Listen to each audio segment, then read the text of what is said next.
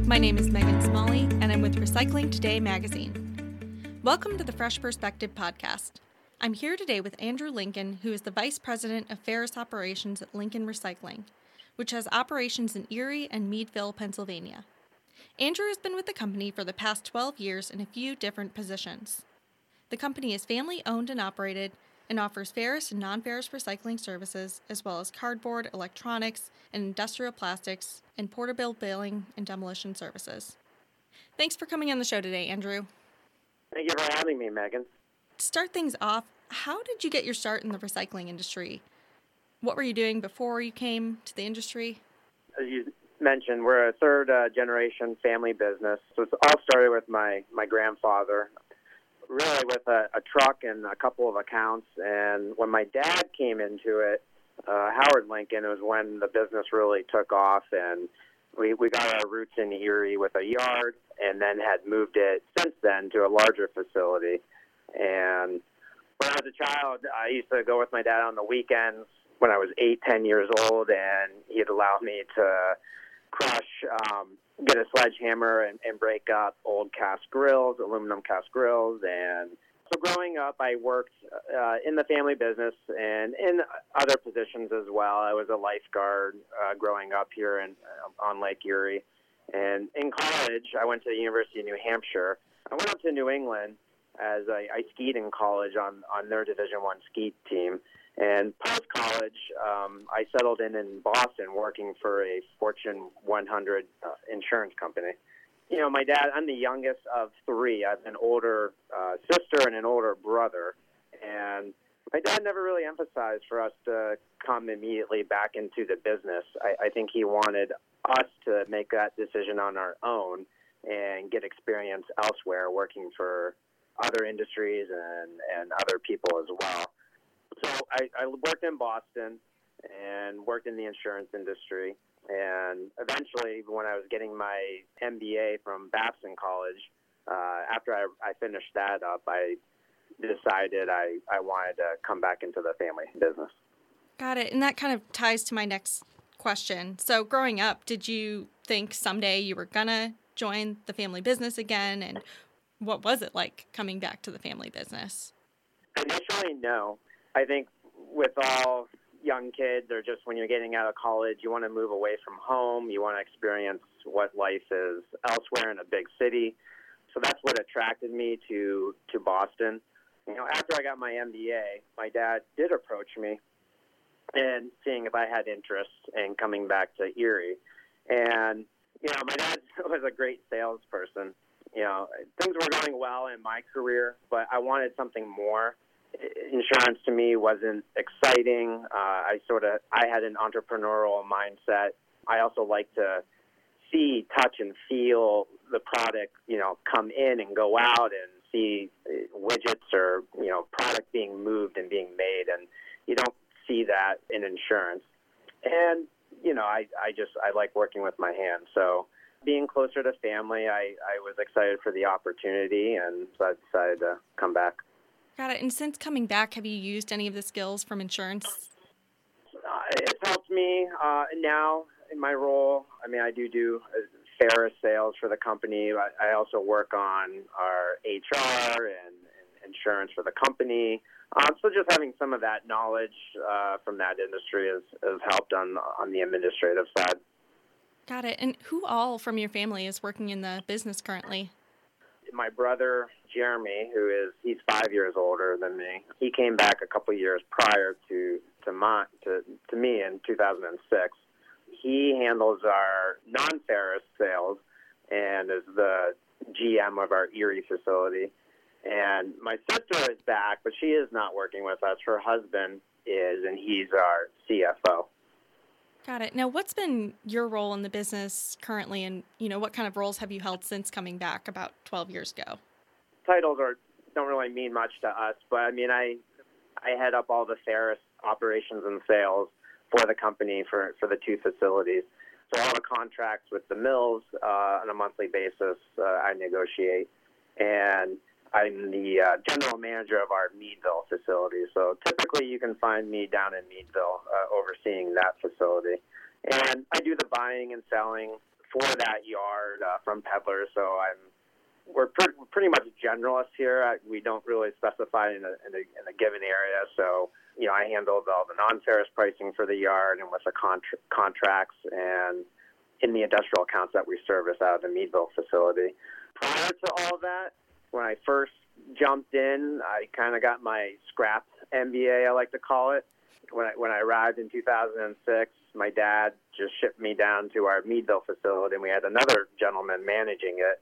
And my first day on the job, I was given a torch, and I learned how to torch steel. And, once I did that for a month or two and got a hang of it, they gave me a plasma cutter to cut stainless items. And then I kind of just jumped around to learn all the positions. I had always had the buying on the scale, and I understood, that procedure in our drive-through facility. Ran material handlers, ran mobile cranes. I got my CDL, and after that, in 2008, when the markets were just going up and up since I returned, I opened up our third facility in Ashtabula, Ohio. We kept that facility running to, I would say, about 2014, and then markets being challenging again, we decided to pull back and close that facility. And we still service our industrial customers in that area, but we just bring the material back to Erie or our Meadville facilities. Got it. So it sounds like the company's changed a little bit since you started. So, since about 12 years ago when you joined, what are some changes that the company's been through, and how has it grown? Yeah, one, name-wise, we kind of put more marketing into our company. All three yards were different names. We had Lincoln Iron and Metal, Meadville Iron and Metal, and then in our Ashtabula facility, we named it River Valley Recycling. In 2012, we rebranded everything as Lincoln Recycling. We went that route as we just felt like recycling was becoming more the predominant name from the iron and metal days. And honestly, we were venturing outside of just metal. We now handle industrial plastics. We handle electronics here. We also handle cardboard for our industrial accounts as well. So given the downturns that we've come across, the end of 08 and 09, and I would even say the years 14 through 16 were really challenging, we've looked to expand what we can, recycle for our industrial customers. Got it. And in more recent years, is there anything new going on at Lincoln Recycling that you can talk about? We've added brokerage. We don't do a whole lot of that because we're still a medium-sized yard, and so we do a little bit of brokerage for smaller dealers. We've done a couple of demolition jobs over the years, not our primary focus. And our last option that we've picked up is we have another group that we do auctions, industrial auctions, cleanups for other auctioneers, outside of our area. So you can find us down in Florida, out west, pretty much wherever the major industrial auctions are. They'll bring us in to do cleanup services for them to prepare items for auction, or just to finalize everything at the end of the sale. So when you're not working in recycling, what do you tend to do for fun outside of the industry?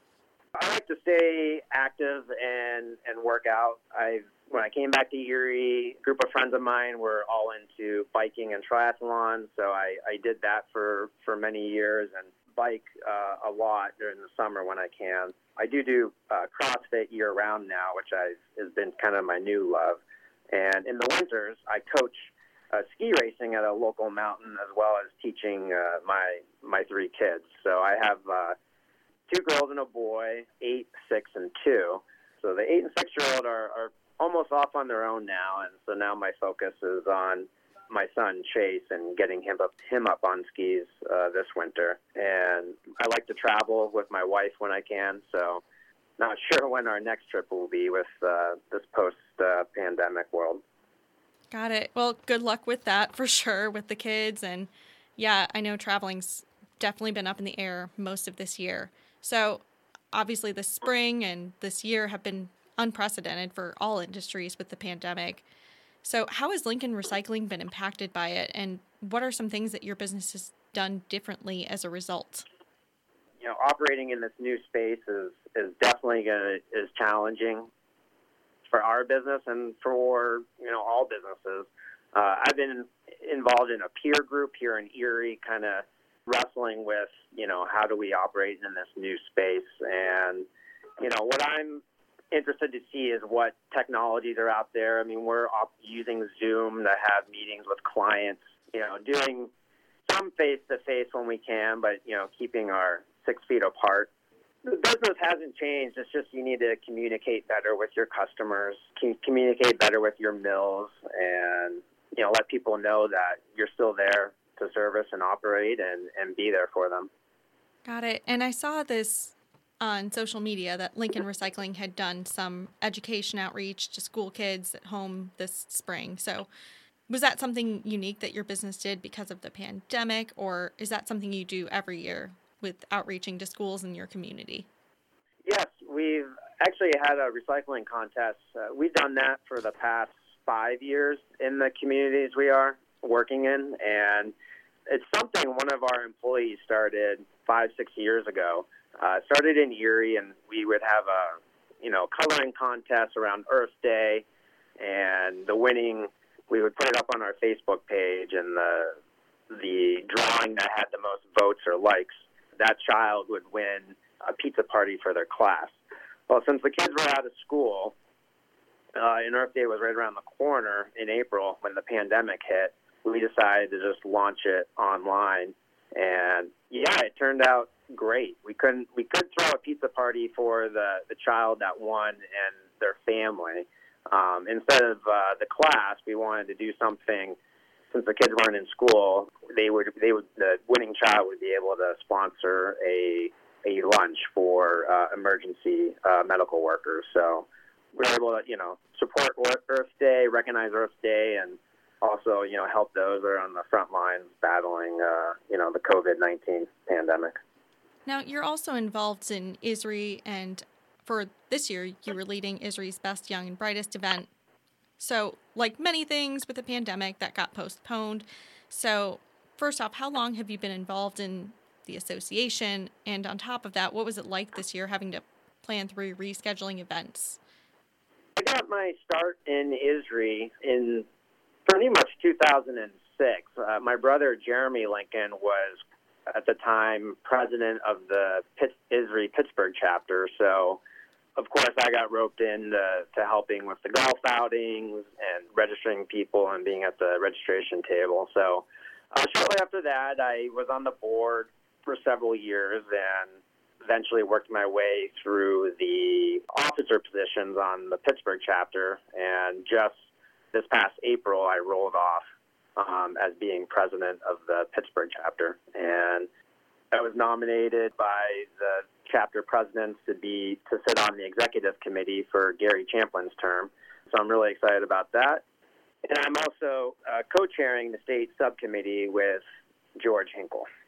For BYAB, I was excited for our chapter to be a host chapter after talking to Andy Golding. He was the one with Northern Ohio chapter that kind of brought the BYAB event back to life. And they've held it the past, initially the first 2 years. Last year, the Michigan chapter hosted it in Detroit. And it was scheduled to be in Pittsburgh this July.